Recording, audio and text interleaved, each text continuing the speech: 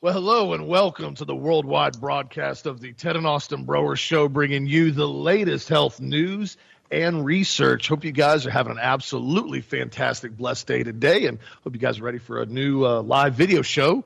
You know, it's funny. You got to have off the last 2 days. How was that for you? That was good. It was good. I had to fly to St. Louis, visit a friend. What was interesting about it this morning, that we've just now gotten to the point where we're on camera right now, got our microphones working.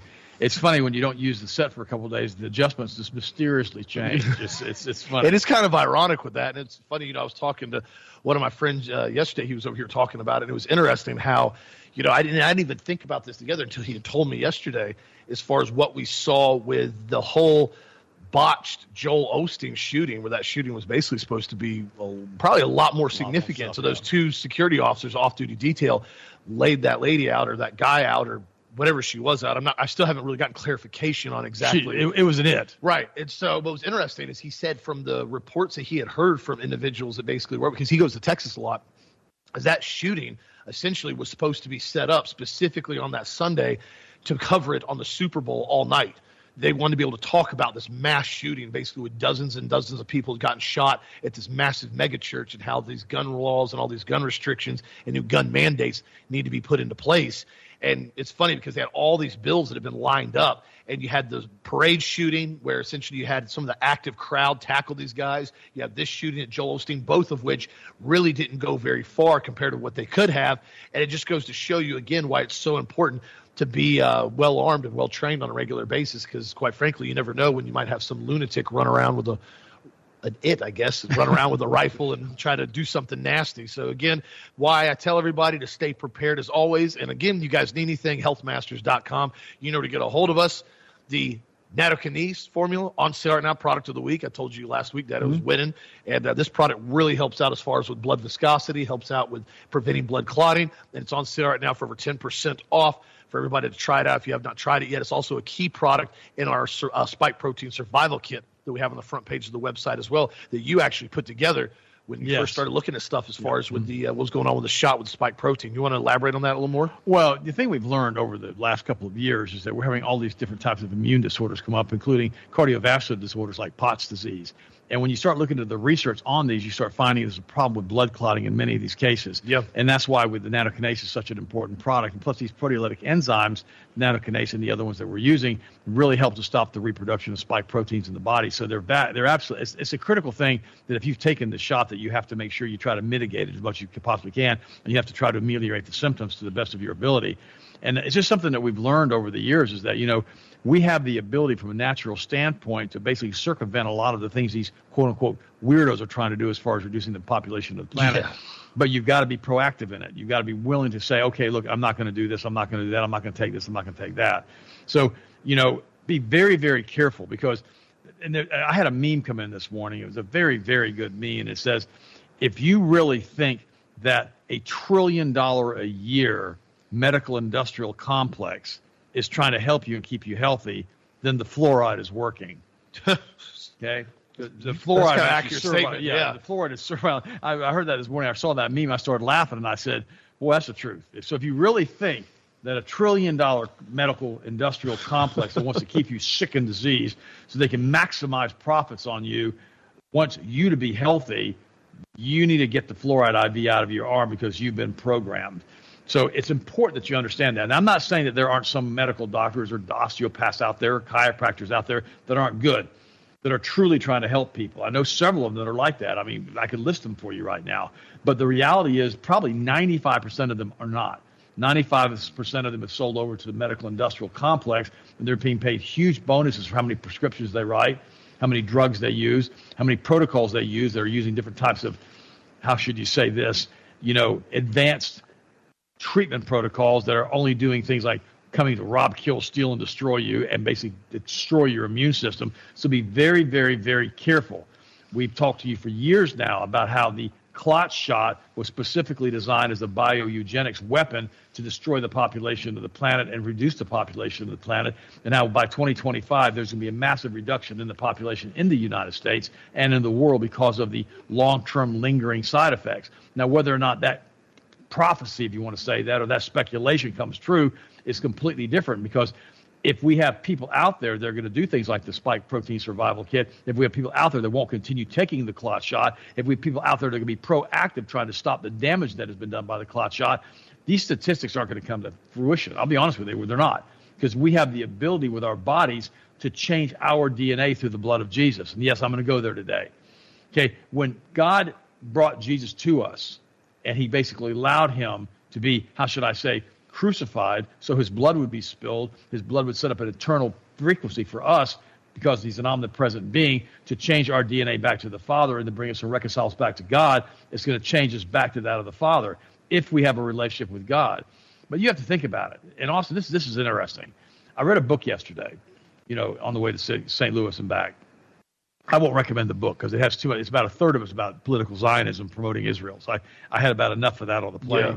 But he said something interesting. He goes, when the crucifixion happened, the creation, God's creation, his children, killed the creator of the universe. Yeah. And killed their creator. And I thought to myself, wow, that was really well said. Because, we turned on God. We knew he was God. He told us he was the great I am. He told us who he was. And he killed God. And we basically killed God. Yeah. And, of course, God's Father was still there. Right, but still, But because we killed him, it allowed him to spill his blood and create a trend. That's how much he loved us. But that's how twisted human beings are. And then the book also talked about original sin and about Adam and Eve and how Eve was only caught up in self-development and personal growth and what God had told her not to do. She decided to do because it would help her become a better person or whatever she thought to be able to live forever. And she believed the lie of Lucifer. And it went into detail about how this self-help movement teaches us that we can be gods. Now I'm going to just meddle for here a second now. A lot of people in these churches now are teaching people that we're little gods, that we're little I ams. I heard one preacher basically come in and say, I am this, I am that, I am this. And he's praying out loud like he's creating the heavens and the earth, like he's a little God. I heard him personally do it. Now, I've slammed him multiple times. He also said that God's an hermaphrodite, which is absolutely ridiculous. But when these people get caught up in these cults, when they get caught up in these cults and these religions, they start doing things they should not do and saying things they should not say and believing things they should not believe. And so the book went into some of the details on that, and that was pretty good. It talked specifically about the Mormon Church or the Jehovah's Witness Church, which I've covered in detail on this show, about how they deny the deity of Christ. So all of these things are out there for people to read and to talk about. But then he starts slamming, Darby and what he was teaching in the 1850s. Then he turns right back around and starts promoting, the Scofield Reference Bible and, and tribulation in the Bible and all stuff. And guys, I was sent this book for free. Now, I want you to know something. I normally wouldn't have read the book, to be honest with you. I wouldn't have read it because I've got too much other stuff to do. But I'm sitting on a plane like 4 or 5 hours of flight time. So I went ahead and read it. It was only about 350 pages. It's no big deal to read. But the point was, I decided to go ahead and read the book. And I thank you for sending me books. But the vast majority of them, when I scan through them very quickly, if I don't find them interesting, I'm not going to read them. This one, however, had some very interesting comments in it that I thought were pretty good, but I won't promote the book because of the promotion of Zionism. But the reality is this, and I know why you sent it to me. Okay, I'm doing a little bit of vetting this morning. I know why you sent it to me because you disagree with me as far as Israel. Okay, I got it. Okay, you disagree with me as far as the rapture. But I'm going to say this to you very, very clearly again. A lot of people believe in a pre-tribulation rapture, which was never promoted until around 1850 with Darby and Scofield around 1900, promoted by Samuel Untermeyer back in 1910 when he pushed the Scofield Reference Bible through Oxford Press to be promoted to all the universities and theological seminaries throughout the world for free. Okay? This is for the first 2,000 years, it was not promoted or talked about because it wasn't obvious in Scripture that it existed. But a lot of you now believe in a pre-tribulation rapture or a mid-tribulation rapture or a post-tribulation rapture. Now, here's the thing I'm going to say to you. I was talking to a friend of mine yesterday. I hope you're right on a pre-tribulation rapture, and I hope I'm wrong. We don't have to argue about this. This isn't something that has to become an object of condemnation towards either one of us. And I learned something a long time ago. You can argue about little things, but it doesn't solve any big problems. We can argue about the post, or post-tribulation rapture. It doesn't solve any problems. We're not living in heaven right now. We're dealing with things here on earth, and we're having to deal with things that are absolutely crazy as far as what I'm concerned about and how the world is working right now. So I'm not going to argue with you about a pre-millennial, pre-trib rapture or whatever you want to talk about. If you believe that, I hope you're right. That's what I can say. I hope we all get to leave. The problem is they taught this same theology to the Chinese as 50 million of them were killed. with the communist revolution when these 50 million were Christians, and they sat there and they waited for the rapture as they were being slaughtered. This is the problem that we have, isn't it? When Christians are being told there's going to be a pre-trib rapture, what happens is Christians come out of the, how should you say, work of the Lord as far as trying to get things changed and trying to make things better and trying to evangelize and sit around and wait so they can get sent to the heavenly grandstands. All of this was being used, in my opinion, and I've told you this in depth now, to basically stop us from criticizing Israel, to stop us from being involved politically, because we think, well, there's nothing we could do politically, so therefore we're going to sit here and just wait for things to happen. It's not of God. This morning, it was interesting. I had a lady that I spoke to out of Canada, a good friend, nice lady. And you know, the crazy part about it is she was criticizing me because I've gone on a few dates, you know, here and there since Sharon passed away. Now, I'm going to address this for a second. Now, here's the thing that I try to tell people is this. The kingdom of God has been advancing since the beginning of time, and only forceful men lay hold of it. Okay, I got it. Also, I realize that this is true. Zwei Leben stützen brechen nie, Gebet und Arbeit heißen sie. We've got to be willing to go out and do what we need to do as far as to help to do things on this earth while we're here. Does that mean that God can't send somebody for me to my home today? We could do that too. But the reality is that I want to be proactive in everything I do in my life. I'm not going to sit around and wait for God to do things for me. I'm going to work like it's all up to me and pray like it's all up to God. Now, you can see I'm a little bit of a tear this morning. I want to just share that with you. But I also have some letters that came in that were really, really good. I had this one man call me up. His name's Michael. He actually sent me a really nice letter. And he was pretty nice. He was talking about, and I'm going to read this to you. He goes, it is the meaningless final step in the political process, when elections, where the powers enter behind central governments, manipulate their own hand-picked people in positions of power.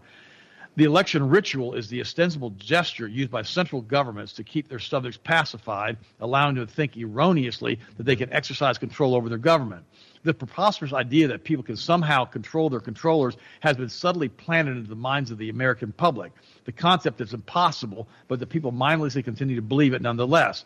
Political positions are created, filled, and controlled entirely by the elite super rich. He's talking Rothschild banking cartel now, and bloodline families, the news media, the covert powers like the CIA. They coerce, threaten, murder, and bribe people to keep politics carefully controlled. Politicians serve their masters, bankers, not the poor voters who are permitted to vote for a select banker-owned hireling. Real change will never happen as a result of people voting, petitioning, campaigning, or otherwise playing politics. Instead, real change will take place when the people actually dare to disobey, when people stop begging for the legislatures. I'm going to have this, when people stop wearing masks. I just thought I'd mention that. Legislative permission to be free and to start thinking and acting like free people, even when the ruling class has declared freedom illegal. Authority is always in the eye of the beholder. When people stop imagining that a group of parasitic liars and thieves have the right to control them, only then will the people have any chance to free themselves from authoritarian oppression, not through begging and petitions, but through pure disobedience and resistance. I've been saying it for years. Until when and if ever American people are designed and implement their own election process that's void of embedded political corruption, they'll continue to be the sheep waiting which of them the wolf will dress for dinner. He's right. Now, this is the kind of stuff I like it when you send me letters like this. By the way, Michael, that was excellent. It was well written. But the point is this. You know, that's why we tell you Donald Trump and Joe Biden are just two hand-picked people. That's all this is. And then another one, this lady wrote me a letter. This is another good letter. She goes, hi, it's been a while. This is a letter from Chris.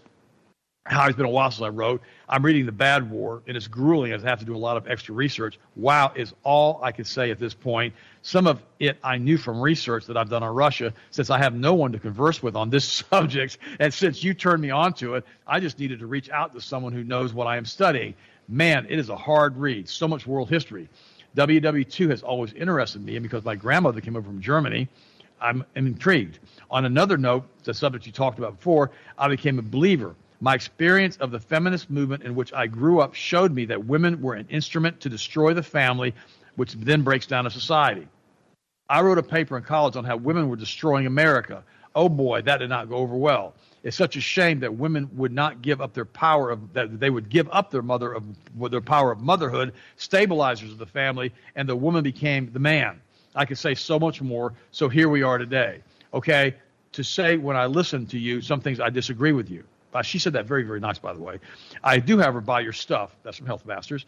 And for the most part, it's refreshing to hear from an alpha male on what's going on. So God bless you and your family, Kathleen. By the way, Kathleen, thank you. That's a great letter. I know you disagree with some of the stuff I say. I'm okay with that. We don't have to agree on everything. But here's the thing. Sometimes we have to agree on some things. Otherwise, what's the point of listening? And thank you for agreeing on some things. Here's one more I wanted to say to you. This guy's in his 70s, and his name's Bill. And he was basically talking about kidney stones, what he could do with that.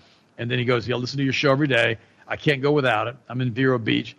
And if I don't have any family here, so I consider you and Austin to be part of my family. I love listening to your dating stories. Okay? I'm 71 single, and I got captured by this Ukrainian dating site. The women are beautiful, but I think the scam factor, taking your money, might be quite high. The ladies write you and want to chat with you for $15 an email or to read the answer, a letter, and write back. They never allow you to exchange contact information. Ted, keep up the good work. I love making a smoothie out of the GHI cleanse and adding the powered multiple vitamins.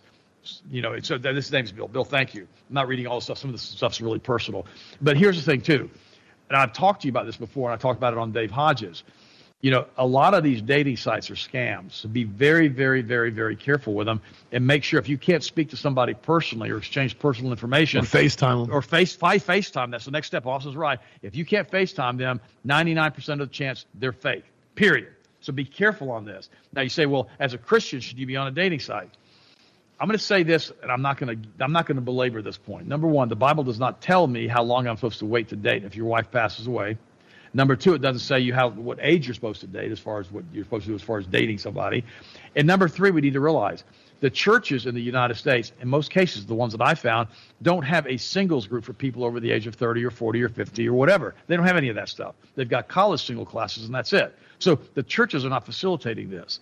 Now, one other thing that I want to say that this book said, he was saying how the gates of hell cannot prevail over the church. And I thought about that when he said that in the book that I read yesterday. I'm kicking back to where I first started the segment.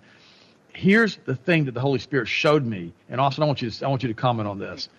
The gates of hell cannot come over the church. But here's the thing. Go to this camera, Rich. But here's what the Holy Are we going to look at the camera? Look at this camera now. There we go. There it is. And here's what we've learned. And it's something that I need to say this. And again, it's going to be one of those things also that's going to make some people mad. The gates of hell may not be able to prevail over the church. But what about church leadership? How about the church leadership that's no longer promoting the gospel of Jesus Christ? Can the church leadership destroy the church? Can the church leadership come in and cause massive disunity in the church? Can piety and sanctimonious behavior destroy the church? When we're told that we're both sinners and saints, how in the world can we judge one another when it tells us not to judge lest ye be judged? Yep. So the reality is this. When you have a church that takes the cross out of the church, when you have a church that won't talk about the lordship of Jesus Christ, when you have a church, these are leaderships, and one of my favorite was a Baptist preacher one time who basically got up in front of the church and said he was watching the Playboy channel. Okay, this is something you were there. We all know. I'm not going to mention any names. And then he confessed to the entire church he was doing this after he'd already lost about half the church membership because of lack of leadership. Yep. And finally, that same pastor ran the church into a ditch in which it had no longer had any money. It was basically fiscally bankrupt, and the church had to be given to another organization. Yeah, we've seen it. Okay, so here's the problem that I have with all of this stuff. And that's not any denomination that I'm picking. That was a Baptist preacher. But the reality is that I've seen the same type of leadership problems in other churches. So can church leadership destroy the church? I've seen it repeatedly over and over and over again. So that's why if you're in a church that's not providing proper leadership, it's really important that you step away and ask yourself a question. Do you want to support this church?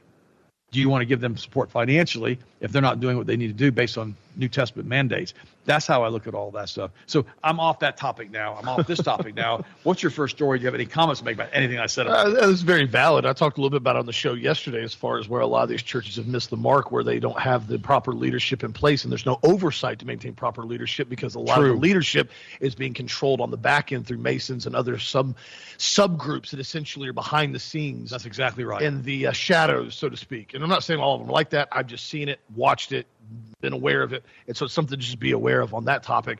And you're bringing up the other topics as far as being proactive and being involved in things and actually going forward and actually trying to be engaged in things.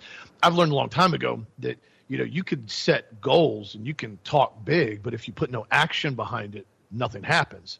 If I sit there and start saying, you know what, guys, I'm going to figure out how to do 100 push-ups in one set every single day. So I'm going to figure out how to do it. But I don't want to do push-ups. I don't want to. I want to lay on the couch, but I'm going to figure out how to do 100 a day, but I'm never going to do 100 push-ups. You're going to look at me and go, that's really stupid, Austin. That doesn't make sense. Well, that's what a lot of people do, right? They say, well, you need to just wait for this. You need to wait for that. You need to get ready for this. And you need to get prepped for this. But you don't need to do anything about it. You just need to say, I'm going to get ready for it, but I'm not going to do anything. That's probably some of the dumbest ideology I've ever heard in my life. If you want to achieve something, if you want a goal set forward, you have to put action behind it. That's the concept of every goal. You can't sit there and say, I'm going to do this. I'm going to set this goal, and this is the way I'm going to do the goal, but I'm not going to do anything to achieve that goal. I'm going to sit and wait for that goal to be handed to me. That's the ideology that's being presented now to a lot of this younger generation. One of the reasons why a lot of these kids are such epic failures, because they have this entitlement mentality where they think everything has to be handed to them without any production, without any benefit as far as to the marketplace. They just breathe air, and all of a sudden, oh, I breathe air now. I need to get this much money. I can't go to work today for a meeting because I have a yoga class to go to. I can't be involved in this. I can't be doing any of this stuff. You just need to give me a check for breathing air. That concept is starting to become very systemic in the younger generation. And again, if it is to be, it's up to you. And you have to be involved in things. You have to be proactive about it. Same thing goes with your diet. I talked to you guys in detail on the show yesterday. I did a whole big segment on diet and food and goals and losing weight and getting in better shape and all types of other aspects. And it goes back to the same thing. If you're dealing with body fat that's excessive, if you're dealing with high cholesterol, if you're dealing with diabetes, if you're dealing with these health problems, you sit there and go, I want to get rid of these. I want to get rid of my diabetes. I want to get my blood sugar under control. I want to get my body fat under control. But I'm not going to change the way I eat. I'm not going to change my diet, my lifestyle. I'm just going to say that my diabetes and my obesity is going to get better. I promise you nothing's going to change. You have to put action behind it, and that's the concept that I think Dad's talking about as well. Well, you have to be involved. Back to the scammer ridge. Okay, I agree with you 100%. Here's the deal with that, and this is what I've seen in my own life. You know, if I don't go out and try to be proactive in anything I do from my health standpoint, it doesn't get any better. No. Okay? If I want to lose 4 pounds or 3 pounds or 2 pounds or 20 pounds or 50 pounds or whatever somebody wants to drop, if you don't start getting involved in it, I've got a friend of mine right now. Her dad has cancer, and she's called me up repeatedly to pray for the guy who has cancer. Well, he's not doing anything. He won't do the medical model. He won't do the nutritional model. He won't do anything. He says, I'm going to get better. I'm happy. I deem it so. He won't get off the couch, and it's getting worse and worse and worse and worse. I had it happen with another friend of mine. You know, she basically has a bad problem with her immune system. I said, you need to get vitamin C intravenously done. Yeah. Okay, immediately. She won't do it. You know, she won't do it. She's not doing anything. And, you know, she's already had cancer multiple times. Now cancer's come back and it's ravaging her body. And yet she believes that she just sit there and do nothing. See, that's the same mindset that people have, Austin. They're going to sit there, and it's no longer their responsibility to do anything. It's the leadership of the church's responsibility to do it. So if the pastor doesn't get involved as far as saying something to the church, they're going to sit there like a mindless amoeba and not say anything to anybody outside of the church situation because it's not their responsibility. Yep. It's the pastor's responsibility. And see, there is some point of that is true. If a pastor is a true pastor and he cares about his people and he's not just a hireling, he's going to take the best he possibly can and do the best he possibly can for everybody. Otherwise, he's not. The same thing is true from a dating standpoint. I'm going to address this one more time, and I'm done with this topic. If all I want to do is sit around all the time and not go out with anybody, it's like saying I'm going to do 100 push-ups and never do a push-up. No. It's stupid. I know so many people that have sat around for 10, 15, 20, one of them almost 30 years waiting for God to send them a husband or a wife. And they just sit there, and nothing has happened. And then I have another friend of mine who's part of that same cult thing I talked about earlier, saying that I am this and I am that. He has sent this church all this money, literally 40% of his income, probably I'm estimating, for the last 20 years for a wife to miraculously pop in his door. And you know who I'm talking about, and it hasn't happened. So that's what we're talking about right now. We're talking about being proactive on everything. And it's not just, it's like preparation. It's like having a preparation mindset. We live in Florida. If we have a hurricane, we better have some water stored up. Stored up. If you want to do 100 push-ups a day, you got to start doing a push-up a day. Yeah. A1. You have to start with one. Start with one. You got to get off the couch. If you have a problem with adult onset diabetes and your syndrome X, you've got to change your diet. You got to start taking supplements. You got to start changing and doing something different. But it's the same mindset. Because of what we have been programmed, because of the Scofield Reference Bible, we're supposed to sit here and not do anything. And then they shove a fluoride IV in your arm as soon as you get born with formula or whatever. And all of a sudden that makes your brain go to mush. And now you think, well, I don't have to do anything. It's not my responsibility. It becomes all of God's responsibility. That's exactly what I was going to get at. And one of the issues that I think has become so systemic is people take small little snippets out of the Bible of what they want to believe as far as, well, I'm going to pray for this. I'm going to give this to God. That's a very, very important positive concept to do. But you also got to take the parables into place, like the parable of the sowing and reaping, throwing the seed on soil here, throwing it on rocky. You're being proactive. You're constantly throwing things out there. You're constantly trying to push forward. It didn't say the parable of the sower, he sat on the couch and left his seed in the bag all day and did nothing and waited for God to produce food. Didn't say that. There's nowhere about that. So it's the aspect of what you've talked about as far as prayer and hard work, just like your plaque says. But it does talk about the parable of talents, in which the guy buried the talent. Yes. And God came back and says, you wicked, slothful servant. Did nothing. You did nothing. See, and I remember one time somebody used the analogy, there was a flood, okay, and this person's sitting on his housetop, and the guy's waiting for God to come save him. Yeah. Well, the guy shows up with a boat. The guy goes, I'm waiting for God, but I'm here to save you. No, I'm going to wait here. God's going to save me. Okay, so the boat leaves. Then a helicopter shows up, drops a line to him, says, get in the basket. We're going to save you. He goes, no, I'm waiting for God to save me. I'm not going to get in the helicopter with you. Finally, the house is overwhelmed with water. The guy dies. Well, now he's in heaven. And he goes, hey, God, why did you let me die like that? He goes, I didn't let you die. I sent you a boat and I sent you a helicopter. What is wrong with you? Okay. And see, that's the key here. We've got to be willing to do what God tells us to do and basically be able to, walk out in faith. Because without faith, it says it's impossible to please God. The evidence of things not seen, the hope of things, of evidence not seen.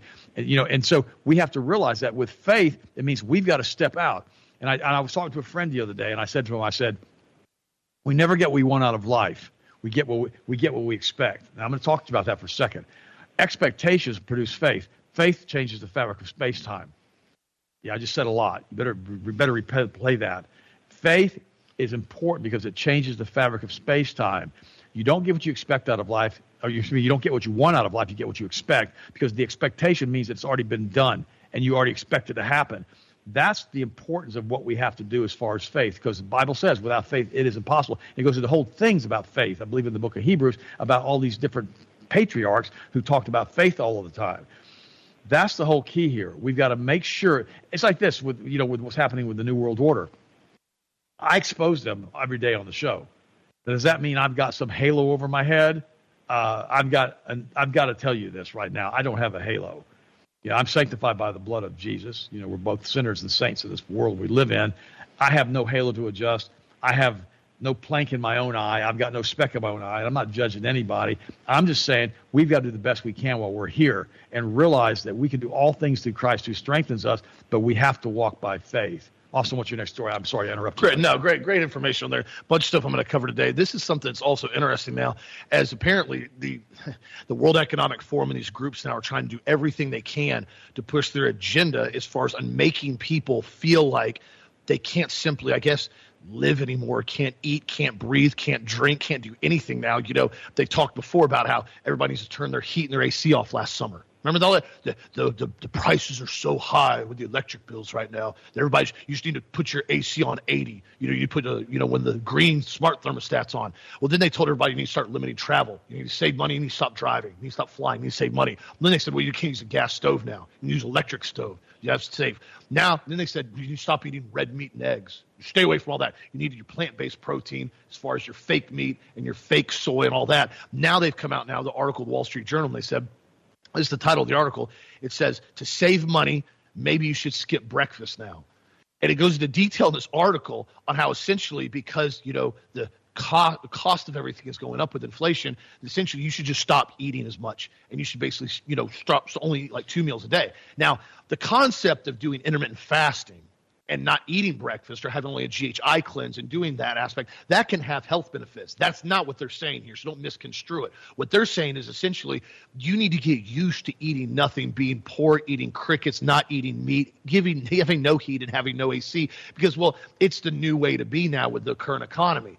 This is what they're doing now to break down the fabric of society mentally, to make people think that they don't have a right to anything and they simply need to be okay with living like they're living now, and again, just go along with it. What's interesting about this now is I was reading another article and it was going into detail on how this concept of the electric bills. You guys remember last year when the electric bills were going through the roof? I told you guys my electric bill almost, in some cases, tripled last summer from the previous summer.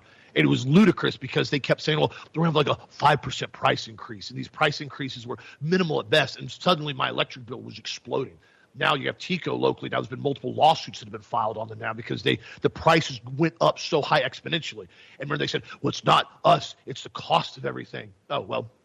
Exxon and Chevron now, it just got released, they paid a combined $59 billion out to shareholders last year now for 2023, while consumers struggled to pay their soaring utility bills. They said the combined amount paid to shareholders was equal to every household in California and Texas in what they paid in energy bills last year. What's crazy about this is, I told you guys that the whole thing was a complete sham. It was seeing where the price resistance was, where the price ceiling was, how far they could push the electric bill to individuals and how far they'd accept it.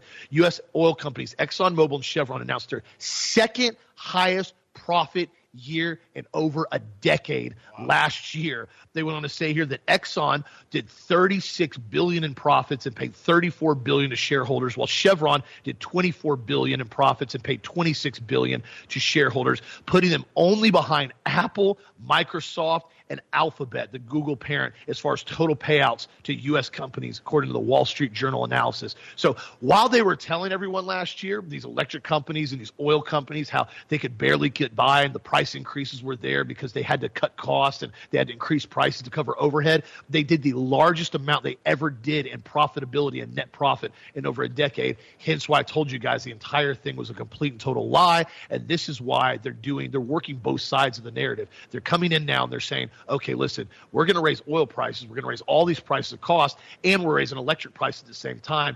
They're doing this intentionally to kind of control the environment, and this is why it's so important to be aware of it and basically use discernment with a lot of these companies as far as who you're going with. BlackRock, State Street, Vanguard.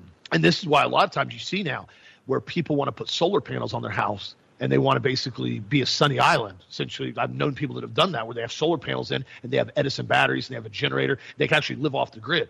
Oh, no. Most states now have completely banned that. Now, why would a state be concerned whatsoever, or a county, municipal, or a city, why would they be concerned that a consumer puts solar panels on their house and lives off the land and lives off solar and basically doesn't have to have an electric grid? Because the oil companies and electric companies have petitioned all these cities and counties and states to make sure these things are mandated in law so you can't live off the grid. However, I do know some people that have done it and gotten away with it. To me, it doesn't matter. Whatever you want to do, you can do. I don't think the state has any right to come in and start telling you how you're allowed to generate electricity to live by yourself or live with your family. As far as I'm concerned, it's complete and total nonsense. But again, there's also, too, this is something that's also interesting I want to get into. If you guys have seen now, there's been numerous discussions now in this congressional hearing over the COVID vaccine and the handling of the CDC and the FDA. And what's interesting about this now, there's two articles I saw, and it talks about how the FDA and the CDC were massively grilled in this congressional hearing about how vaccinated people were still transmitting the disease. They said the data showed early in the pandemic that it somehow reduced transmission. However, the data was very challenging to even pin down and preventing any type of transmission. They said that basically Dr. Daniel Jernigan, director of the CDC, agreed after Mr. Cloud repeatedly asked him the question a few times. He said, Mr. Cloud, when essentially if the COVID vaccine, COVID as a vaccine preventable disease, if vaccinated people can still be infected and transmit it, how is this vaccine even effective? And then we want to say here, vaccine preventable diseases are referring to things that benefit from the vaccine. What we know from COVID is it did not prevent you from getting severe disease. It did not prevent you from spreading the disease. So again, they got railed out again in this congressional hearing. And then they even got blasted even further. Dr. Marks and Dr. Jernigan with the CDC, as U.S. officials admitted now that there's been no active surveillance whatsoever on the long-term effects of COVID vaccines. Remember how they told you that they were going to have basically these data logs in place from the very beginning, how they were going to monitor the efficacy and the safety of these shots once they rolled them out after 3 months, that they were going to continue to monitor them. They went on to say here now, so with regard to myocarditis, we certainly have been monitoring the issue with various different data systems. I think the most recent data really demonstrates there's about 8 times less likely to get myocarditis if you're vaccinated compared to those that are unvaccinated. Dr. Daniel Jernigan from the CDC discussed. They wanted to say here, one of the guys that asked him in the congressional hearing, he said, most of the reports that we get from adverse events are in the few weeks following the vaccination. So are you monitoring these for long-term effects? And the answer was, well, in terms of monitoring this over a period of time, the vaccine effectiveness systems are in place by the CDC, but we don't have any long-term analysis. So they're saying this here. They're coming up with this data, this random data saying you're more likely to get myocarditis if you're not vaccinated, but they're only monitoring stuff for 2 and 3 weeks. But yet they're monitoring other things for months and months and months other than unvaccinated. The entire thing they're trying to do with COVID vaccines right now is damage control. And they showed this in the congressional hearing, as almost everything they put forward was a straight up lie, as they want to keep people in the dark about this, and they don't want anybody to realize what actually happened so many people, and why it's so important to really do your due diligence before you just start injecting yourself with experimental shots, Dad. I mean, this is crazy. It's this congressional hearing, it's like lie after lie after lie after lie after lie. And these guys, they will not admit under any circumstances that this shot has been a complete and total farce. It's crazy to me. Well, because of the liability exposure, Austin. If you tell somebody, yeah, I knew this was going to kill you, I decided to kill you anyhow. But I'm sorry you're not dead, but sorry you're really sick, but oh well, don't sue me now. I mean, they can't do that. Yeah. No, I remember I spoke to a lady who was a medical doctor, in fact, one of my family members, and they taught her in medical school never to admit you did something wrong from a liability standpoint. Ever. Nope, can't apologize. Can't say I did it wrong. Sorry about that. I cut the wrong leg off. No, I didn't do that. Admit nothing, deny everything. No, it was in the chart. I cut the wrong leg off because you told me to, because it was in the chart. But you cut the wrong leg off. It doesn't matter. The other leg was full of gangrene. The other one was perfect. And you cut the good leg off and left the gangrene leg. Not my problem. It was in the chart. Sorry, not my problem. I had nothing to do with this. And you're like, wait a minute. Oh, by the way, that happens. They cut the wrong legs off sometime. And sometimes they cut the wrong arms off. And you're like, well, didn't you not see that the other arm was healthy? The other one was gangrenous. No, I didn't care. Doesn't matter to me because I was told to cut the wrong leg off and I did it. It's always somebody else's fault. And that's the thing that we see, isn't it? People do that all the time. They make a choice and it's somebody else's fault all the time. By the way, I was blessed, last year, I guess it was now, to baptize somebody and to lead them to Christ. And I'm going to share this with you real quick. They just wrote me a letter in the middle of the show, the text. I'm going to read it to you. It says, I've been crucified with Christ. It is no longer I who live, but Christ who lives in me. And the life I now live in the flesh, I live by faith in the Son of God who loved me and gave himself for me. That's Scripture. Then she goes on to say, with God in my life, now I feel so much more alive. I feel his presence with me, which gives me a natural high on life I thought I could only get with substance abuse. She was real heavy into different things. There would be days when I felt like I was just existing. I always knew I had a higher purpose but no direction. I would dig so deep to find that direction, and it'd leave me feeling so lonely, lost, and more confused. This is without Christ. Today I'm at a point where those worries and that lost feeling no longer exist. It brings tears to my eyes. God has brought me peace and showed me patience. He's shown me there is no rush and that I will be okay. He's helped me to be more in the present moment by surrounding me with his Holy Spirit. Sometimes it's so strong, it's all I feel. A high I never experienced. Every day gets more intense. With God living in me, I know everything will be okay and that he will continue to guide me to greatness every day. I'm so grateful for that. And guys, listen to me. That's what happens when you have a true born-again experience with God, when you have a true infilling of the Holy Spirit. His presence comes into you, and you want to do what's right. You want to cooperate with God. You want to be part of God's kingdom and do what he'd have you do with all the days of your life. And it's important that we understand that because, guys, if we don't have a relationship with God, then we try to have a relationship with the world, and that's an empty void. Let me read you this. This is really sad. AI algorithms are now pushing content romanticizing suicide to children. This is insanity. Social media algorithms are pushing suicide-related content to distress children online. Committee for Children has heard. In a meeting, a committee this afternoon, the panel of TDs and senators heard from various experts about the need to protect children from the effects of artificial intelligence online, which pushes harmful content aimed at vulnerable individuals and offers cyber criminals new tools for exploitation and extortion. The Irish Council for Civil Liberties was among the contributors to the meeting and described how AI-driven algorithms called recommender systems provide personalized social media feeds designed to provoke and addict users by pushing more and more extreme content, including videos that romanticize suicide. over the past year, as you've seen, AI features being rolled out into the hands of children with little thought to the consequences. I'm going to let you read this. I'm going to post it for you. One of my listeners sent this to me. Thank you for the article that was absolutely horrific, but it needs to be addressed.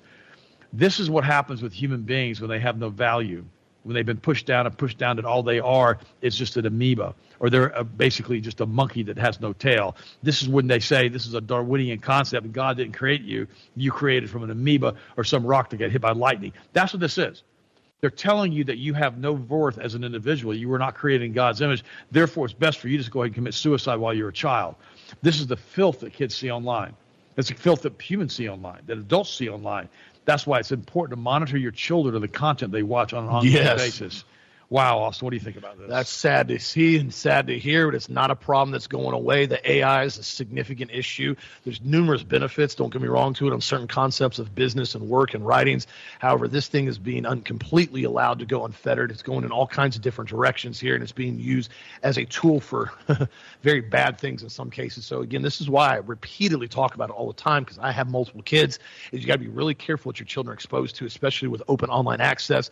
I'm not a fan of tablets and iPads in general, especially younger children. Singular children really have no usage or need for those unless they're trying to do some type of schoolwork. But in my opinion, they've already shown that actual handwriting, actual penmanship, actual using a pencil and writing and filling out things, it massively stimulates brain production, massively stimulates cognitive reasoning skills. Then you're sitting there typing and swiping. You actually have to use your brain the entire time. It goes even further when you start looking into cursive writing. There's a reason why cursive writing has been completely excluded now from most school systems, except for the ones that I'm involved in. There's also a reason, too, why most kids can't read a clock.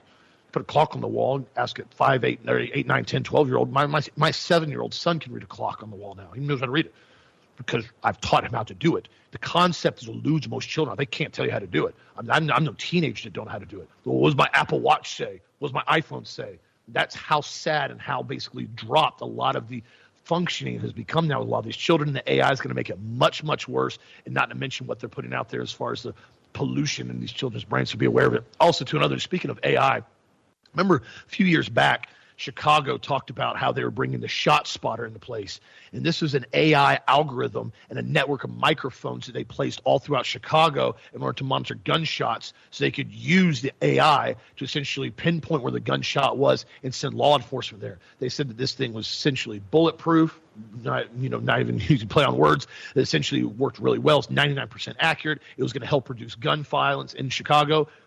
Obviously, the gun violence has not gone down at all in Chicago. In most cases, it's gone up. And ironically now, Mayor Brandon Johnson has now announced Tuesday that they're getting rid of the shot spotter contract as it expires this year. As I said, the AI algorithm is now being criticized for being inaccurate and having a racial bias, as it seems to constantly only send law enforcement to predominantly black communities in Chicago for gunshot violence.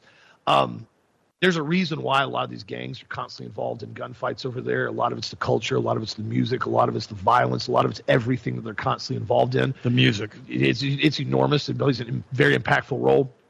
And it's getting worse. What's ironic to me now, though, is they're getting rid of this program that they said was amazing and bulletproof now because it's got a racial bias as an algorithm, because it keeps sending law enforcement to these communities that are constantly in violent situations. It has reduced gun crime and gun violence none. It's actually gone up in Chicago. And it's crazy because they said now the city has spent $49 million on this program just over the last few years now, and they're now scrapping it. And I told you guys from the very beginning, there's absolutely no legitimate reason to why you start having algorithm AI using predictive programming modules, essentially like Minority Report, to start determining where people are and what they're doing and who's shooting and who's doing this. There's just too many variables, and I was never pro for it at all. So it's interesting that they're getting rid of it. Not surprising. Also, speaking of AI biometrics, MLB, the Major League Baseball community, biometric system known as go-ahead entry this season will be starting to be used at stadiums, including by early adopter Minute Maid Park in Houston, Texas. The use of biometric facial recognition surveillance tools at sporting venues around the world are becoming very, very popular, as the trend is saying is going up. Incidentally, they're saying now that the MLB and other leagues give for using these systems is speed of entry into stadiums. Essentially what they do now is it's a program that you can sign up for. You've got to be at least 18 years old, use the go-ahead entry system. You have your digital ticket on your app, and then you go ahead and you basically have a photo uploaded of yourself, and you walk in, You don't need your phone. You don't need a ticket stub. You don't need anything. You walk up to this go-ahead entry program. They scan your face, and they immediately let you enter into the stadium. This is, again, something that's being poised, this very efficient, very quick for people to be able to get into these stadiums. This is going to go nowhere but south when it comes to monitoring and determining what people are doing. I told you guys I've gotten a huge argument with the reps from the Monster Jam rally at Raymond James Stadium because they will no longer allow you, nor will they issue hard tickets anymore to go into Raymond James Stadium, period. I mean, I went all the way up the ladder, all the way up to management. You have to download the app on your phone and then show them your digital ticket to get in, which I found to be very invasive. I said, what happens if I don't have an iPhone? What if I got an old Razor that still works? You know, how's that supposed to work out for me? You know, what if I don't want to download an app? You cannot go into the stadium. Can't get in. Will not allow entry. They do not accept paper tickets whatsoever. They do not have a system for them. Everything's designed to scan up basically this barcode on your phone, on your digital ticket now. And the next step they will be rolling, I guarantee you, is this facial recognition software. And this is all about building data and gaining algorithm data on everyone, what you do, where you go, how you do it, and building databases on everything. This is why Facebook, when they put together the 10-year challenge, and so many people went on with that. And I laughed when I saw it. I saw a bunch of people posting stuff. That was all about Facebook and AI algorithm with facial recognition, getting photos of you compiled as you've aged, and they can predict how you're going to continue to age, and they can look back at certain photos and identify you all the way from previous photos and in future photos with their algorithm they're building. So understand, this is a very real system they're putting into place, and you've got to decide personally how much of your privacy you're going to compromise and how much you're going to give up, because it's not going to stop. I promise you that. What happens if we decide not to participate in the aging process? Yeah. That'd be you. I just decided not to do that. I'm just going to step out of it. I just didn't. I didn't like it. I tried aging once, and I didn't care for it. It was a really negative experience. I didn't like it at all. It was horrible, actually. So, but it was funny because when I went, I just did it as a joke, obviously. But when I went through TSA the other day, because I have the TSA pre-check at Tampa Airport, they put me through facial recognition. Did they? The first time they've done that. They've never done it over there yet. No, I actually had to sit there and look into their camera before they let me pass. So they logged me in. There you go. They've already done it at Disney. They should just merge the files. I'm sure they are. The NSA has all of them. And it's crazy when you look at this and you say, wow, is it really here? It just happened to me 3 days ago in Tampa. Would they not let you through unless you did it? No, you had to stand in front of the camera. Wow. Look into the camera. And so it was funny. The person that I was with, their name had been spelled wrong. Didn't make any difference. The AI apparently recognized them from the camera. I don't know, but they were allowed to go through. And before, if you ever had a name spelled wrong on the ticket, you had to go back to the desk. To the ticket and get a counter to fix. But it was very strange how it did that. I thought that's odd that they were allowed to go through without a correct spelling of their name. But the reality is that if they have the AI recognition software already installed in these airports, it's going to be everywhere pretty quick. Yeah, it will be. And it's kind of sad. By the way, Paul Craig Roberts wrote a really good article. He goes, "A World Without Morality." Because Israel and the United States have shown us what it's like to live in a world devoid of moral conscience. Indeed, they have shown us for decades. Over 1 million Palestinians are about to be forced into the Egyptian desert at gunpoint. The expulsion of the Palestinians show that behind the moral pontificating about human rights and the rule of law, the United States and Israel are capable of the most barbaric cruelty and unimaginable. It is truly shocking these two nations can execute a filthy ban like this in broad daylight while the rest of the world sits on their hands. No country except South Africa and the Houthi area of Yemen have made any effort to stop the genocide of the Palestinian people. The conclusion is obvious. This is Paul Craig Roberts saying this. Satan now rules the world, and Washington and Israel are his principal agents. This is a pretty impressive thing for Paul Craig Roberts to say, because he's coming out and just talking about it. And it says another one he says in here, he starts talking about, it looks as if the case that Biden's open border policy is to facilitate the Democratic Party's sex trafficking of children.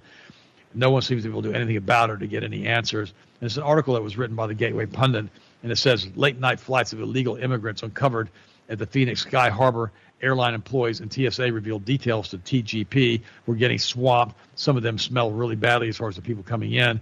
And the thing they're not talking about in detail on this, but they did mention it, is saying they have entire busloads of children being trafficked out of Mexico through the borders into the United States. Busloads of children with no parents present. They've been separated from their parents.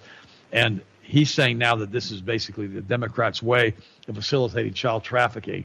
It is. You need to watch the movie with Jim Caviezel, The Sound of Freedom, and realize how prevalent this is and how many people are perverted in this world that they prefer to have relations with young children. It's sickening.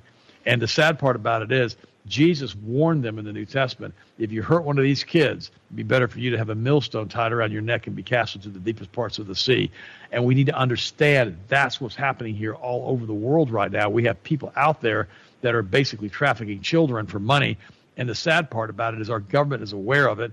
Then, of course, we see Biden sniffing young children. Let me know when I start making this stuff up. I'm just going to ask you, if you're going to send me another nasty letter, which I'll probably delete and block you anyhow if you do, let me know when I start making that up. That's terrible to say that. If it's true, though, I won't put up with it. If I tell you something and you don't like it, do the research on it. And if I'm wrong on the research, send me the research. Don't just tell me that I'm wrong without giving me the research. Because the guy's a sniffer. He's a weirdo, all right? And it's sad. Jeffrey Epstein and the gang, what do you think they were doing? They weren't trafficking 70-year-old women to guys. Just thought I'd mention that. Not that there aren't 70-year-old women that are beautiful, because there's some that are out there. But the reality is they weren't doing that. And even Trump said, well, Jeffrey Epstein likes the girls on the young side. Well, yeah, like 12, 10. What a weirdo.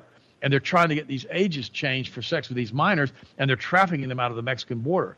Watch the movie with Jim Caviezel, The Sound of Freedom. I think it's free now on Netflix if you want to watch it, or on Amazon Prime or whatever. You have those different things. I don't have cable anymore, so my Wi-Fi is kind of limited in the house, so I don't watch a lot of that stuff anyhow, as far as on those particular apps. But the sad part about it, Austin, is very, very true. And you start realizing this. It says, it's just, but I'm going to let you guys read this. He said, immediately upon arriving at the Phoenix Sky Airport last week and checking a bag, the Gateway pundit correspondent Jordan Condersand noticed a group of children all dressed identically, which the baggage attendant confirmed were unaccompanied minors who were being transported from the border to Philadelphia. Yep. I feel bad for the kids, they said, agreeing that we don't know whether or not they are being sex trafficked. They have like 1,000 groups on buses, people from Africa, like they're all going to New York, they continued. I don't even want to go to New York right now because I don't know what they're doing there. They're not working. They added, this past year, it's been so many changes, they have completely opened the borders. And this is why Mayorkas was basically impeached, but they're never going to get that through the Senate. And he was directly twice they got it approved. But also, and I mentioned this last week, I went into detail on the Darien Gap and the $100 million in funding he's using to build roads and bridges to push these people into the United States. This is insanity. We are watching the systematic destruction of the United States of America one day at a time, with millions and millions of people coming in here on an ongoing basis every single year. And a lot of these guys, and you mentioned this to me yesterday, are fighting age men. Oh, yeah. I told her about that on the show yesterday as far as what was going on with that. My buddy went down there to have some dental work done, and he came back through Tijuana, and he said the side groups, as far as we were walking in to gain entry, he said it was literally all young age men. They all looked like they were 19, 20-year-old college baseball players, all similar build. Well, what's funny is all these children on these buses all were dressed the same, like they were in uniforms. Yeah. What the heck is that? So they're being targeted because they're being. They know exactly who they are when they show up. It's kind of like this. When prisoners are in a prison, they have to wear prison uniforms. Correct. Right. And so that way, if they escape, they're wearing stripes or whatever, and people notice, hey, this guy's dressed like a prisoner. But these children are all dressed the same, like they're in uniforms. That's being used to identify them, to proper, I guess, traffic them. I guess this is insanity. Also. No, it is. And this is why I've said so many times, especially if you have young kids, you've got to be proactive and aware and have situational awareness when you're out in public with your children, period. Because this isn't a joke anymore. I've talked to one of my good buddies who's Polk County Sheriff's Department. I've been for years. He said the amount of child traffickers and perverts that are out there on a regular basis that they constantly catch will baffle most people's minds. He said pretty much any place you go, during the day, during the nighttime, you go to any crowded place, the statistical probability that somebody is there to look and scope out to look for children to basically abduct them is pretty much a guaranteed 100%. At some point in time, there's somebody there all the time, anywhere you go. He goes, these guys scope out malls, they scope out Target, they scope out Walmart, they scope out restaurants, and they constantly look for targets, and they basically try to identify them and try to grab. Remember that was a couple months ago at that one mall where that 13-year-old girl was going down the escalator, and two of those guys were like from Somalia. They met her at the bottom of the escalator and said, we're here to take you to your friends, go meet up with them. And the guy grabbed her by the arm, interlocked arms with her, and basically walked her, and they were trying to walk her out the exit. So she started screaming. Then you had two guys that basically heard what was going on. They said, what the heck's going on? She goes, I don't know these guys. They basically got a huge fight with them, beat them up, and they took off. The girl found out later on those guys were straight up predators. They were going to the mall, looking for girls that are by themselves, meeting up with their friends, and basically walking them straight out the exit door and going and basically taking them out. This is a very serious problem, so something to be aware of and something to understand that it's negative. It's not something that's fun to talk about. It's really not at all. It's actually horrific. But at the end of the day, when something like that happens, you've got to address it. You've got to look at it and say, this is what's happening right now. Be aware of it. Don't live in fear. Don't be sitting around lamenting like, oh my gosh, I can't believe this is happening. But take it a step back and say, how can I address it? What can I fix it at my base level? And what can I do further to support some of these groups, some of these coalitions, some of these families that are working to do this? And at the same time, also make sure your friends, your family, your loved ones are awake and aware to addressing the problem. Because you can pretend all day long that something else is not happening. Like we've talked about. If you see a garden of weeds, you say, it's a garden of weeds. It can be a beautiful garden. We can fix it. But right now, it's a garden of weeds. If you see a garden of weeds, you see a predator, you see somebody doing something, don't be shy to call them out or call security. Say, hey, listen, this guy over here has been scoping this girl out. He's been walking. He's been following us.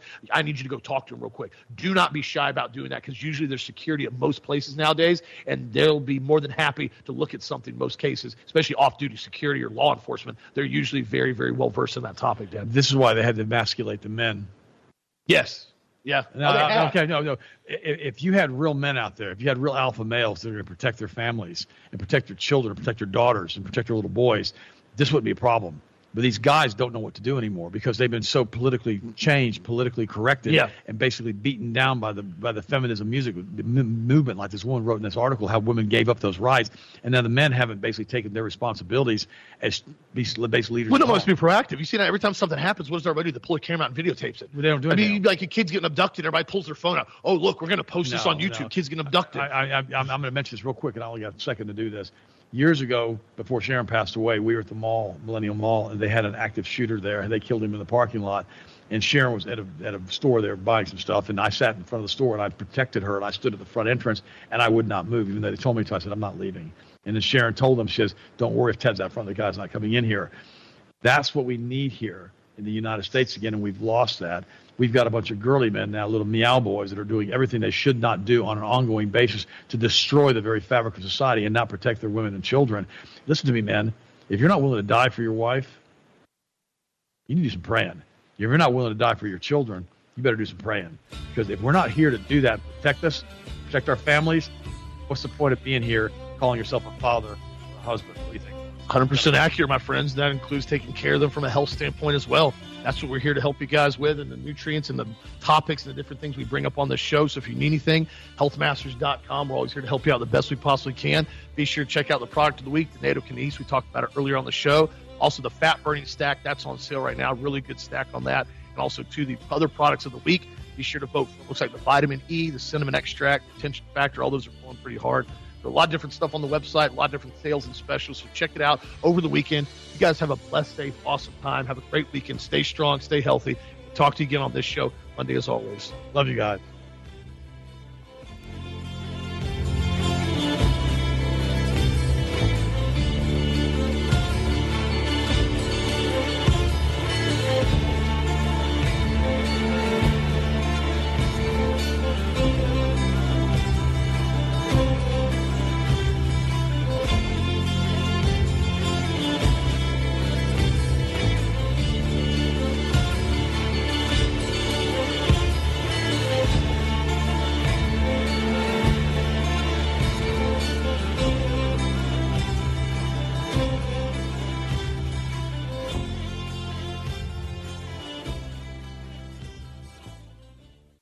Broadcasting to the U.S. and around the world by way of clear digital audio, 22,500 miles above the planet. This is the Global Star Radio Network.